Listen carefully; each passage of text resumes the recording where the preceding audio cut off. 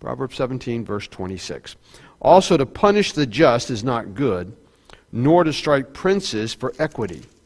He that hath knowledge spareth his words, and a man of understanding is of an excellent spirit. Even a fool, when he holdeth his peace, is counted wise, and he that shutteth his lips is esteemed a man of understanding. Now we're going to launch from that end of verse 26, nor to strike princes for equity.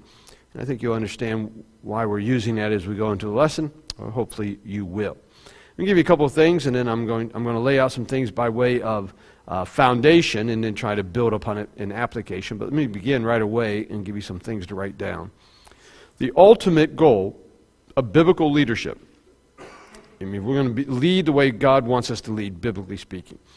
The ultimate goal of biblical leadership is to influence followers in such a way that God is glorified.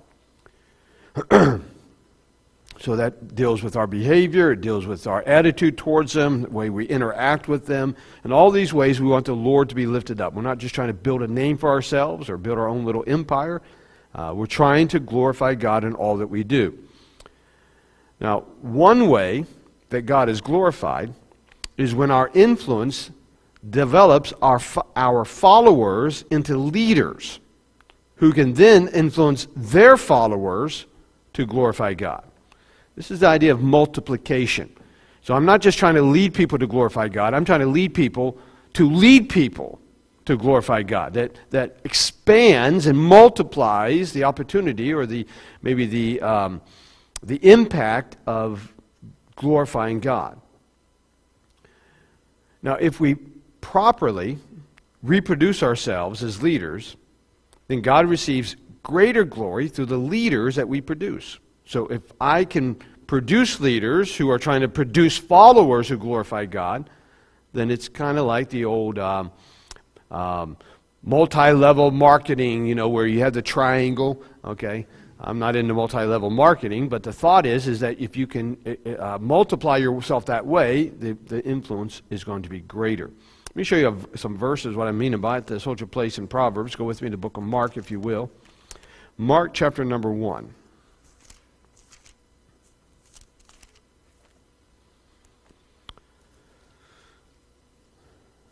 Mark chapter 1, look with me at verse 35. Now this is the Lord in interacting with His followers. Mark chapter 1, verse 35.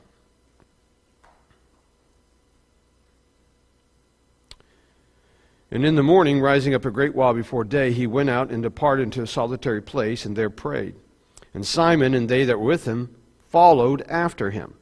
And when they had found him, they said unto him, All men seek for thee. And he said unto them, Let us go into the next towns, that I may preach there also, for therefore came I forth. And he preached in their synagogues throughout all of Galilee, and cast out devils. So the dynamic here is they're following him. He's doing the preaching, they're following him. You see that dynamic there? Now watch what happens. There's going to be a change in this dynamic. Go with me to Mark chapter 3. And look with me at verse 13. And he goeth up, again this is about Jesus, and he goeth up into a mountain, and calleth unto him whom he would, and they came unto him. And he ordained 12, these would be the 12 apostles, that they should be with him. Now watch what happens next. And that he might send them forth to preach, and to have power to heal sickness, and to cast out devils. So it begins with him having followers. He's doing the preaching, they're following. And we get to Mark 3 now, he's trying to develop them so he can send them to do what he's doing. So the influence of Jesus is being expanded because his followers are doing what he's doing. He's just preaching here, and now they're also preaching. So it's multiplying or expanding the influence that Jesus has. Brother Howells used to say this, and this is kind of always stuck in my mind as a good rule of thumb. Brother Howells said this: Jesus isn't king, but he's King of Kings. And he isn't Lord, he's Lord of Lords. So Jesus doesn't just rule, he rules over those that rule. And so his ability to influence is expanded or multiplied. Now, as you think about it, multiplying yourself really is the key to growth. one of the problems we have in our type of movement, and our particular movement, is that we are not doing very good at multiplying ourselves, either by through soul winning, because we're not doing it. We're not trying to reach people. It's amazing how few churches have bus ministries anymore. I've had a couple conversations of that with people. It used to be that you almost have buses running into buses on a Sunday morning, but that's not the case anymore. I can tell you for many, many years when I was at Victory, and then even when we had earlier on we had our bus ministry here, that we would see other buses from other churches out doing what we're doing, and sometimes we're shaking our fist at them, "Don't get my kids, don't you dare do that." And so we'd have a little bit of competition. And now that's not the case anymore. We have lost our zeal, our desire. So we're not doing good at multiplying ourselves. But we're not multiplying ourselves as churches. Churches being started, well, there's not a whole lot of churches being started, but those that are being started aren't necessarily of our ilk. And I say this, and I know I'm opening a can of worms, and I'll get some people giving me some snake eyes and looking at me and won't like what I'm about to say, but I'll say it. One of the big colleges that claim to be in our ilk, and I'm choosing my words here, that claim to be in our ilk, who are out west, particularly California, they're producing churches that are not churches I want to be a member of. They're definitely going contemporary. They have instead of a song leader, they have a group up here. You don't need a group up here singing, and that is nothing good comes out of that, because it becomes more of a. You don't mind if I just say a few things, do you? Let me tell you this. When we sing, this isn't America Got Talent. Okay? We are singing praise to the Lord. And when you bring a group up here and everyone's watching the group, like it's some type of concert or something, and people are just, kind of sway and they're just kind of mumbling through words, that is not what singing in church is about. The reason we use one guy, because we're trying to get you to sing. You're the ones who are supposed to be lifting up your voice, praising the Lord in song. That's what the singing isn't time filler. It isn't like, okay, it's church, let's figure out something to do until we get to the preaching. Singing is a vital part of worshiping the Lord. You ever see the book of Psalms? You know what Psalms were? They were sung. You have a whole song book in our Bible because they sung these things to the Lord. It is a part of our worship. But now we're moving into even churches who claim to be independent fundamental Baptists. They have their drums, they have their guitars, they have their little praise worship band up there. That is not multiplying ourselves. That is going definitely a different direction. And so we are not doing well at multiplying ourselves. What we need to, that's the key to growth. And I'll get off of that. I'm sure I'll check into it later. In days coming forward, but that is something that we are failing in. Maybe the advanced level of leadership is when we don't just lead followers, but we lead leaders who lead followers. Now this allows us then again to multiply our efforts to bring God glory through the influence of our leadership, and that's the goal. And we want to do it the best we can and the most we can. Now, a leader should always strive to have the proper interaction with his followers. In words and actions, correction, praise, whatever our interaction is with our followers. Again, we're talking about our kids, we're talking about our Sunday school class, we're talking about a job, whether we're talking about, I don't know, maybe you coach Little League or something. Whatever the interaction is, okay, we want to have the proper interaction with those followers in the way we deal with them. But those type of interactions become even more important if you're going to have leaders who follow you. Again, let me take a little detour here. Now, I am not in any way, and I know I take a risk at this and sounding this way, and I'm not trying to. I'm not in any way putting myself on a pedestal, trying to puff myself up, or trying to say we as a church have arrived. But I'll say one thing that the Lord has done. The Lord has done that I'm very thankful for at Grace is God has given us not just followers, He's given us leaders, people who have grown into a leadership capability and a leadership position, who are trying to not just be a follower, but to be a leader of followers, which is important in a church life. So as we have these interactions, not just with followers, but with leaders who are following us, it's very important how we interact. Now watch this statement. The multiplied benefit of developing leaders, which is what we were talking about a few moments ago. The multiplied benefit of developing leaders is accompanied by the multiplied difficulty of developing leaders. Whatever work goes into leadership, if you're just leading followers, whatever work goes into leadership is greatly increased when you're striving to develop leaders. Leading followers is a lot of work. Leading leaders is exponentially greater work, harder work. Now, I'll tell you up front, this lesson, which is the final lesson, is not designed to be inclusive of all that's required to develop leaders. There are books, there are classes, there are seminars given on this topic. There's a lot to be said about it. We're talking about verses from Proverbs and what is taught in Proverbs about this. So we're looking from Proverbs. We're going to look at 3 teachings from Proverbs. Now, I think these teachings would be, if you're teaching on this subject, you would have these 3 lessons, but there'd be more lessons from other places in the Bible. But 3 teachings from Proverbs about developing leaders. So what are we going to look at? Well, let's go back now to our text, Proverbs 17, verse 26. Also to punish the just is not good, nor to strike princes for equity. He that hath knowledge spareth his words, and a man of understanding is of an excellent spirit. Even a fool, when he holdeth his peace, is counted wise, and he that shutteth his lips is esteemed a man of understanding. There's an old statement, it's better to keep your mouth shut and everyone think you're wise and open your mouth and reveal that you're a fool, or something like that. And that is basically what the Bible's teaching there. Just by keeping your mouth shut, you'll seem wiser just by not saying anything. So let me give you the first lesson about developing leaders from Proverbs. Number 1 is this. These may seem real basic, but they're very important if you're going to develop leaders. Not just followers, leaders. Number 1 is this. Do not confront leaders in front of their followers. That's the idea of the end of verse 26. Nor to strike princes.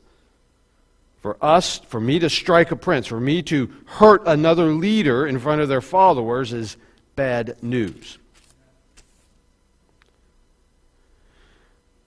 So let me give you a couple thoughts about this.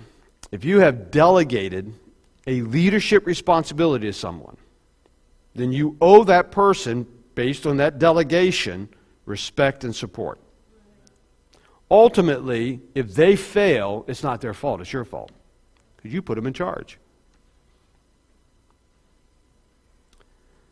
Now, why would they fail? Well, their failure may be a lack of understanding. Maybe I didn't explain it well. Or a lack of obeying. Maybe I just chose the wrong person. But still, it's my fault because I chose them.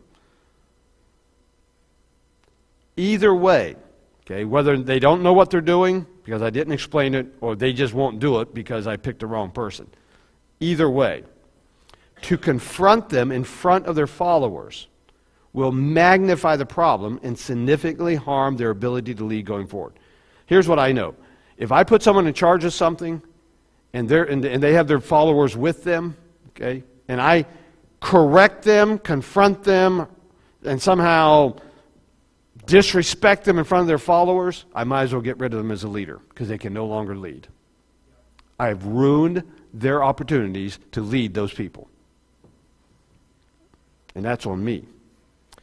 Followers should not observe division, and this is very true. This applies specifically to a home situation. Okay, this is very true within a home situation. Followers should not observe division within the leadership structure. Nothing. If mom and dad are divided, bad things are going to happen in that family. Followers should not observe division within the leadership structure. If they do, if these followers do, if they look and they realize, okay, here's a leader and here's a leader, and these leaders are fussing with each other, If they observe this type of division, they can and often do lose respect for their immediate leader, but also their leader's leader. They're going to disrespect you because they're going to say, well, why would you treat him that way? You put him in charge or you put her in charge. What does that say about you? Also, if they observe division, and this is especially true with kids, if they do, they will take advantage of such division and work against the leader they don't like. Kids are smart. If they know mom and dad are fussing about something, if they're on different pages about something, they will play one against the other. I know what you're thinking. Not my kids. No, your kids. Oh no, kids are so angelic, they're innocent. They're born sinners. They're already born with a sin nature, and they know how to do the things that you don't think they know how to do. They will manipulate. If they know mom wants something and they know dad wants something, they're going to go to the one that they want to. If they want what mom wants, they're going to go to mom and say, Mom, can I? Or they want what dad wants, they're going to go to dad, can I? And they'll try to play one against the other. And it splits the leadership and it hurts the fellowship. I think about this when in a classroom situation when I was an administrator. It's very easy at times when you observe something in a classroom that's not appropriate to correct it while the teacher's there. But as soon as I do that, that teacher has lost that classroom. And I knew that as an administrator. Sometimes I had to bite my tongue because I wanted to jump in and do something. But I had to wait until the appropriate time. I could bring the teacher aside and say, now I don't mean some kid's life's at risk or something. I just mean behavior is not on the level that it should be. And so I'd have to bring the teacher aside and say, okay, here's how you deal with that. Here's what you should have done. I will confront the teacher. I'm not saying you don't confront the leader. I'm saying you don't confront the leader in front of the followers. That's what I'm saying. We had a situation once. We had a teacher. She was a good lady, and I mostly did well, but she had taught more than this year. But this particular year, in this particular class, she did not handle it well at all. I don't know if it was the students. There's some things going on in her life maybe that got her distracted. Well, whatever. It was not a good year for that class. So it was extra work trying to deal with that. Well, one time the pastor came to me, and he said, and I don't think I'm saying anything, I'm not letting out confidence or something, this is just how it was. He came to me and said, what if we so here's teacher A. She is not doing a great job there. It's not a terrible job, but it's not as good as it should be. So here's teacher A. Here's teacher B, who's doing an excellent job in her class. I mean, she's doing it perfect. And so the pastor said, what if we take teacher A and put it in class B and take teacher B and put it in class A? Because teacher B will straighten up class A. And I said, but what will teacher A do to class B? All you're going to do is have now a different class with the problem. And I said this, and I believe it's very true, and I said this, at the end of the school year, we have to fire teacher A. Because every student in that school knows that she can't do the job. We just made it public when we took her out of her class and put it in another class. So that's why you have to understand, when you're dealing with leaders, you have to look beyond of this particular situation. But if I do this, I'm going to stop their ability to be a leader in that situation. So I do not confront leaders in front of their followers. Now, developing leaders will often require times of correction, because they're being developed. How a leader's leader does that correction, so let's say dad and mom are not on the same page. Well, there may need to be discussion, but you don't do it in front of the kids. You do it apart from the kids. So there may be times for discussion. So a leader's leader does that correction, but how he does it will either help or hinder that development. And it will determine whether you as a leader can lead leaders. So that's the first thing. You don't confront a leader in front of their followers. So let's say, and this is not the case, but I'm going to use it as an example. Okay, I was in Molly's class on Sunday morning. it was very, she does a good job. And we've actually put people in her class to observe, to learn. She does a great job in her class. And I appreciate all the work she puts into it. And as long as you give me pecan pies, I will keep saying what I'm saying. I'm just telling you, pecan pie stop, praise stops. That's just the way I am.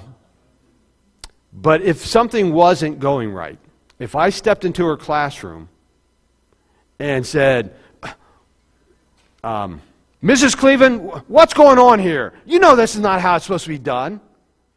Now, she may fix the problem, but I've lost her respect, and I've lost respect of the students, and she's lost respect of the students. That is a bad situation. I'm not saying there can't ever be correction, but you got to be careful how you correct your leaders, or you're going to hinder any possibility of them leading, at least in that situation. Number 2, let's go to Proverbs 19. So that's the first lesson. Again, you pull them aside and say, what were you thinking? You know, man, that's not how we do it. Okay, one-on-one, you can be very blunt if you have to be. But you don't do it in front of their followers. That's not how it does. Second big lesson, Proverbs 19. Look with me at verse 6. Many will entreat the favor of the prince, and every man is a friend to him that giveth gifts. Now drop down to verse 10. Delight is not seemly for a fool, much less for a servant to have rule over princes. That brings us to our second one, which is very similar to the first, but there is a difference here. Number 2 is this: work through the chain of command that you have established. So problem 1 is that we try to micromanage our leaders. So we put someone in charge and we try to micromanage them and we correct them. Or we try to micromanage them and we never let them do anything. We give them things to do, but we always keep stepping in and doing it ourselves. Work through the chain of command that you establish. You cannot develop leaders if you don't let them lead. So you got to allow the one you put in position of leadership to do one who is leading. They're not going to always do it exactly the way you want it and how you had done it. And sometimes there has to be correction. Sometimes they have to pull them aside and say, okay, let's do it this way. But you have to let them. Here is a hard part of leading. You have to let them fail. Because if they don't fail, that means they're not trying. Because if you're trying, you're going to fail at times. I hate to tell you that. If you really try, you're not always going to get it right. Sometimes you're going to think, oops, that didn't work. Let's try it this way. And so failing's a part of the learning process. But if you never let your one you're trying to develop ever fail, because you're always stepping in and rescuing them, you're not letting them grow. Again, we're not encouraging failure. We're not just saying, let's just push them into failure. But you can't so micromanage them that they never get a chance to develop as a leader. If followers need to be instructed or the follower needs to be corrected, speak to the leader and let the leader do the correcting or the instructing. Now, this is essential in proper leadership structure. If you have a problem, okay, if I put this person in charge and they're not doing it well, then I need to talk to that person. I don't need to talk to everyone else. I don't even need to talk to the followers. I need to talk to that person. Let me give you a couple thoughts about this. Why is this essential? Well, one is this, and I'll give you an illustration what I mean by this, because it may not seem that important. It keeps all the different levels of leadership on the same page as they deal with followers. Here's what I mean. Let me give you an illustration. Maybe it'll make more sense what I'm talking about. Of course, I'm going to give you, guess what? A Long John Silver's illustration. I have a Long John Silver illustration about everything. Some of them are true. Now, and this is one of them. No, they're all basically true. So, and I've told you this story about the timers, right? I've told you about the timers, how they go green, they go red, and then they go beep. And I told you about how people kept wanting to pull product up before it beeps. No, just because it's red, you don't pull it until it beeps. Hear me, Jeff? No beeping, no pulling. Don't want to see you pulling if it's not beeping. Okay, if I don't hear a beep, I better not see that product out of that vat. Now, I come in, I'm going to run my shift, and this wasn't the Jeff, because Jeff is this guy. I would always say, he would drop product and never put a timer on. And I'd say, Jeff, how do you know when it's done? He'd go like this. And I'd point to the timer, and I'd go. That was Jeff. Jeff was an interesting character. No problem, man, no problem. That's what he would say. No problem, man, no problem. But we had another cook, and this other cook, he was weird. He was kind of a prima donna in that I think he would probably be more comfortable wearing a dress, that kind of a prima donna. He was real effeminate. He was real. I'll be honest, I didn't really bond with him. You know, we just really didn't bond in a work relationship. But I tried to keep it professional, and he was a guy who thought he was beyond. He thought more of himself than I thought of him. Probably than anyone else thought of him. And so I'm back there, and this is at Jeff was at Crown Point. This was when I was manager in Cherville. And so I'm back there, and I see out of the corner of my eye, and I forget, I think his name might have been Jeff too. I forget what his name was. We'll call him Betty. And so, I see him, I see the timer turn red, I see him turn it off and pull product. Now, you know what I'm going to do. I'm going to confront him. And I say to him, and I say, don't pull the product until the timer goes off. And he said to me, they changed the policy on this particular product. I forget what it was. He said it's 30 seconds less. 30 seconds, it went from red to beep. That was 30 seconds. He said it's 30 seconds less of cook time now. So as soon as it turns red, they want us to pull it.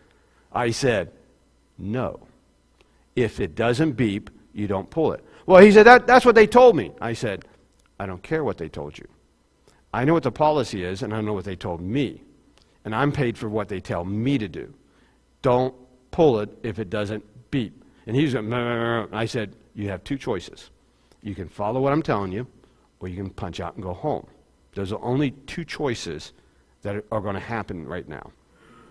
So he waited for it to beep, and he's puffing and puffing and doing his little stuff. He leaves. He calls my boss. And my boss calls me and is going to chew me out. Like, why are you changing policy? I said, what are you talking about? Well, the new policy is that it's 30 seconds less, and I told, whatever her name was, what I told him that, so he was doing what I told him. And I said, did you tell me that? I said, I'm only going to do what you tell me, not what the cook tells me to do. Now, that cook was ready to quit. My boss was ready to fire me, all because my boss told my employee what to do without ever telling me what to do. Now, that is a unique situation, but you can see if the leader's leader involves himself, bypasses the leader, the conflict that happens. And that happens in a home. If the mom tells the kid one thing and the dad shows up and starts telling the kid something else, the kid's now caught in a division there, and he's going to get in trouble almost either way. So you got to be careful. So it keeps all the different levels of leadership on the same page. Secondly, this is underneath that. It provides opportunities for the leader to lead. And we talked about that. Make him a better leader. The goal is to develop the leader. Let them do what you told them to do. If they don't do it, pull them aside. Again, we're not confronting in front of their followers. Pull them aside and say, okay, let's work on this. It's not up to where it needs to be. We can do better. And let me give you a third, and this you may not think about. Again, this applies in different ways. I understand we're making it very broad. You have to kind of consider your situation. But you may not have considered this part of it, and a lot of people don't, but I've seen it play out. And that is this. It establishes an important layer of correction and or arbitration when it is needed.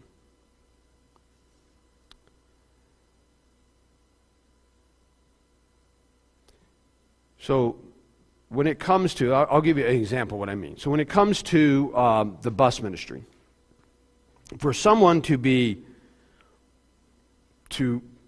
I don't mean, we don't pick them up for a week or two. I'm talking about someone to be absolutely, you're not coming anymore.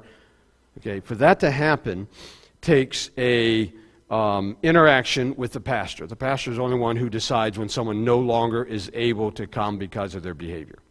But that's not like me interjecting myself into that situation right away. So let's say it's little Larry here who can't follow the rules, because you know how little Larry is. So he starts acting up. Well, the first person to correct him would be, depending whether it's on the bus or in the Sunday school class, let's say it's in Sunday school class. First person to correct him is the Sunday school teacher. Now, and I've said this in multiple settings, I'll say it again. The number one way to have classroom discipline is to have classroom preparation. Unprepared teachers are going to have an undisciplined class. And so, if I'm a Sunday school teacher, okay, and here's little Larry who can't behave himself, I got to say, okay, maybe it's me. Maybe I'm unprepared and I have all this free time or this unscheduled time, and the kid's just finding his own program. And kids will do that. Kids will find their own program. They'll make their own program.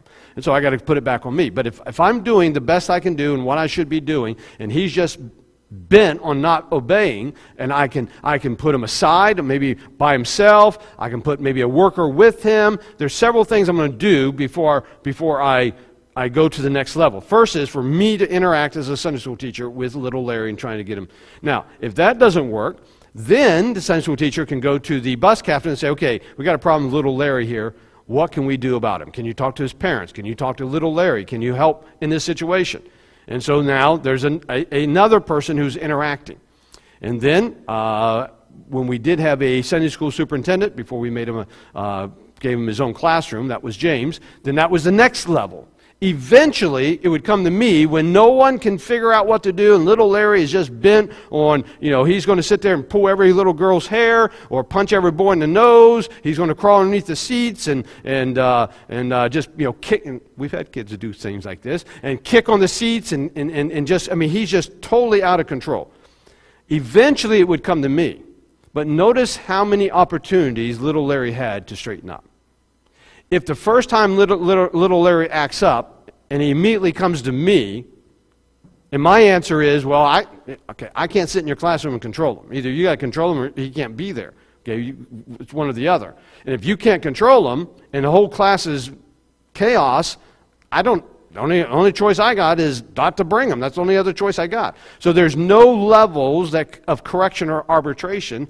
So when you let leaders lead, so you're the leader of the leader, and you have leaders under you, and you let them do the leading, it allows that follower to have levels of correction and arbitration. It is a much better system. What I'm trying to say is, if you're going to lead leaders, you've got to let the leaders lead. You can't just micromanage, jump in, try to correct every possible problem. You've got to let the leaders lead. And if they don't do it, then you confront them privately. Number 3, the last one. Here's a third thing that we see in Proverbs about leading leaders. Proverbs 20. Look with me at verse 28.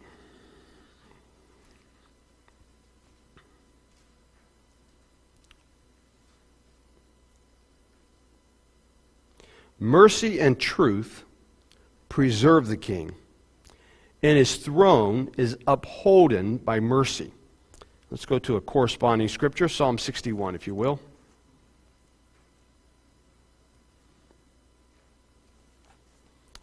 And look with me at verse 6.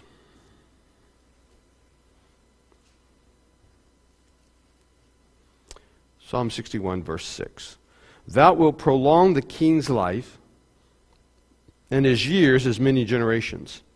He shall abide before God forever. O prepare mercy and truth, which may preserve him. So we see a similar teaching there in Psalms.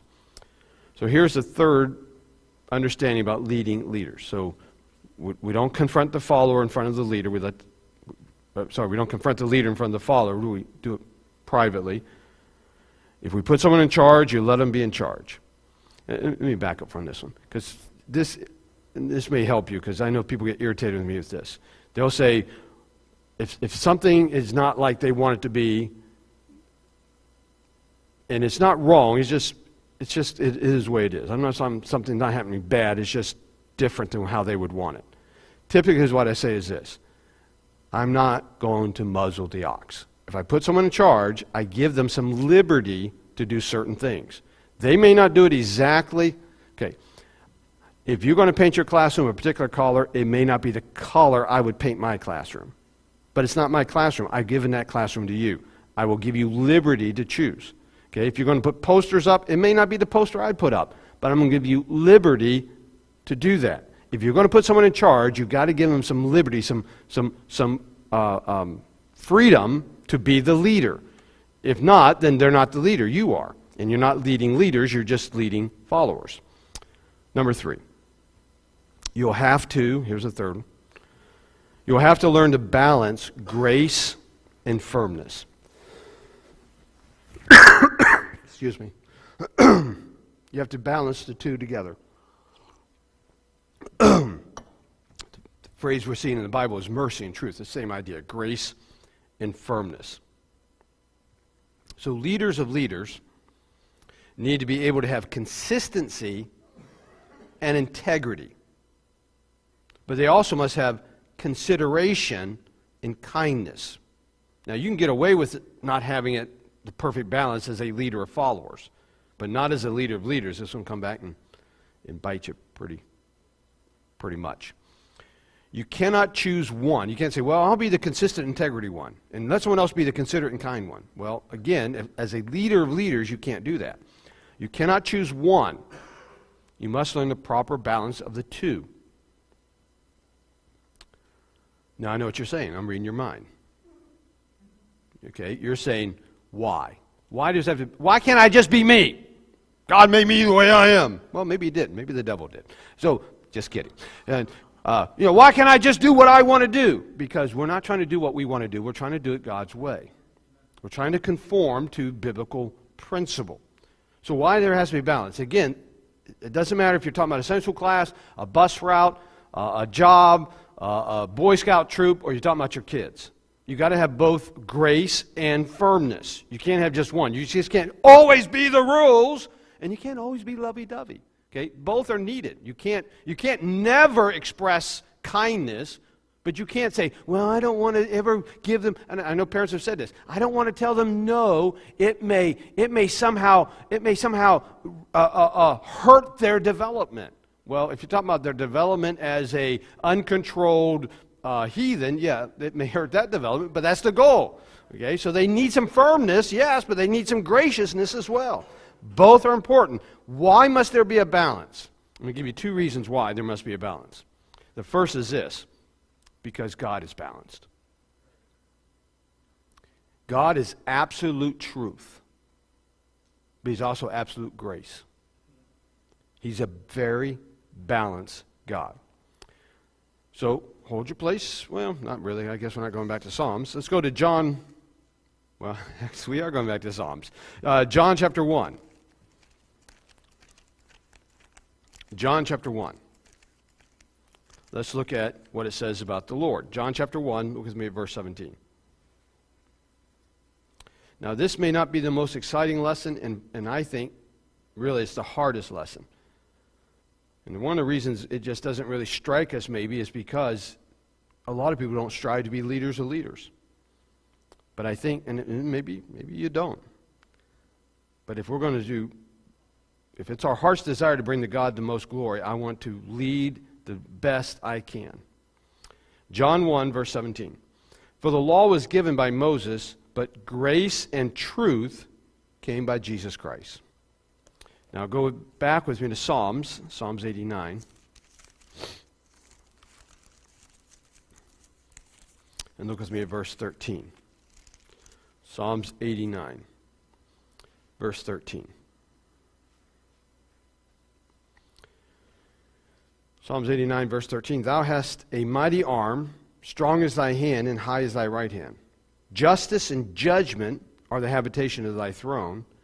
Mercy and truth shall go before thy face.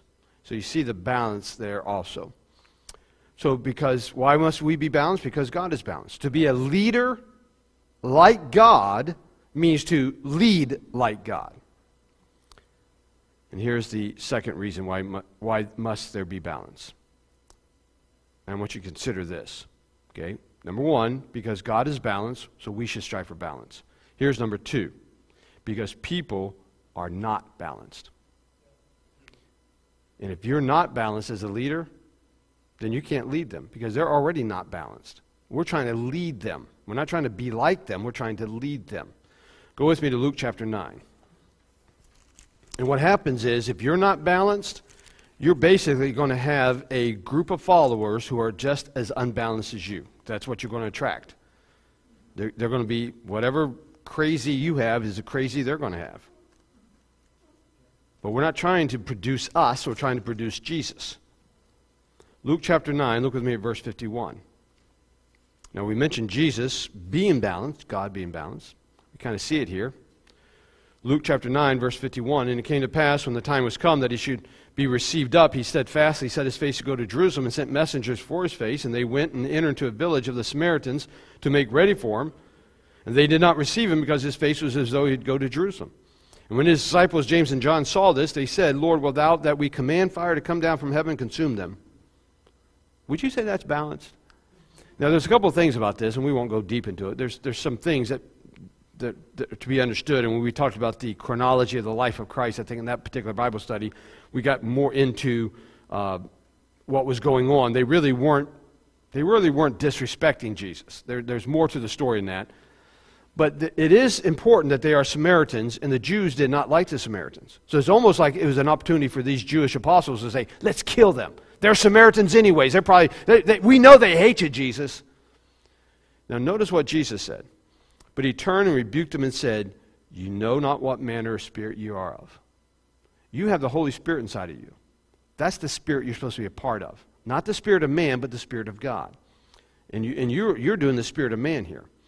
For the Son of Man is not come to destroy men's lives, but to save them.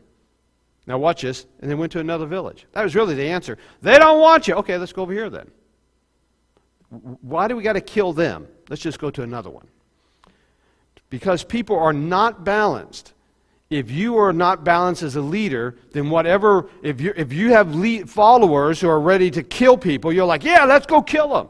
If you have followers who are never willing to stand for anything, who are wishy-washy, then that's the kind of leader you're going to be. You're going to be wishy-washy.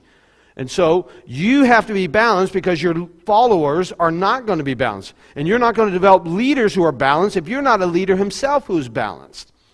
So the more balanced a leader is, the more able he's to develop other leaders who will need to learn to be balanced. One thing that Brother Howes just harped on and pounded on and beat on was this idea of balance and the importance of balance. And the more he talked about it, the more I perceived it or perceived that I wasn't and said, okay, I need to be and I want to be balanced because my leader's balanced, so I want to lead people, so I want to be balanced. So why must there be balance? Because God's balanced and because people are not balanced, so we as leaders must be. Now let's get to the end. Now just kind of basically how I started is how I'll finish, which is pretty much how I always do it. It is much harder to lead leaders than just to lead followers. It is. Because you have to bite your tongue when you rather say something. And you have to kind of sometimes let things go a certain course, because if you correct it too early, they're not learning from their mistakes. Now, you don't want the car to go off the cliff, but you want to at least maybe get a wheel off the edge so they go, oh, okay, let's pull it back over now. You got to at least let them learn from their mistakes. Now, I'll give you know I work for Bill at times. Well, Bill pays me to show up. I'm not sure how much work I accomplish. It is of his good grace that he allows me to show up, and I enjoy it. I've learned some things. We did another footer job this week, and I got to we put concrete into where the footer is going, and I got to put the trowel thing on it and help level it out and smooth it out, and that was kind of fun to do. When he kept whacking back the head when it wasn't right, that kind of hurt after a while, but it was kind of. Did I ever tell you about my? Never mind. Sorry. I didn't know where I was going with that, about Bill working. I got caught in my own little circle of stories, and I forgot where I was going. Yeah, leading leaders. I'll get back to it. Did I tell you about my hand that he drilled into? Yeah, that too. Yeah. Letting people make mistakes, yeah. Oh, I know what I was going to tell you. The story of a mistake I made. Now, he has a skid steer, and he has a bucket, and he has forks on it. And this is when I first started working up in Lorraine, which is funny enough, we're going to go back there and tear down some buildings maybe. More buildings. It's fun to tear down buildings. So anyways, I have the forks on it. He said, go take the bucket off, put the forks on. And he's taught me how to do this at this point in time. And I thought I had it right. So and there's this big dumpster, and he's on the big excavator, and I got this stuff in the forks, and I'm picking it. Kind of sounds like that. Picks it up, and I got to pick it up high of the dumpster, and I got to tilt the forks down so everything slides off, and I watched the forks fall right off and into the dumpster. I'm thinking, I don't remember him telling me to do that. That's probably not right. I'm sitting there looking at it. I'm looking over at him. He hasn't seen it yet, and I'm looking back at it. I'm looking back at him. Now he's looking at me like, what did you do? So he brought the excavator over. I had to get a chain. I had to get on the excavator. He lowered it down. I had to wrap the chain around it, and I had to ride the excavator back up and did it right. Now what I'm saying is, if every time I put the forks on, I tilt it down. I make sure those locks are in there, and I put it down.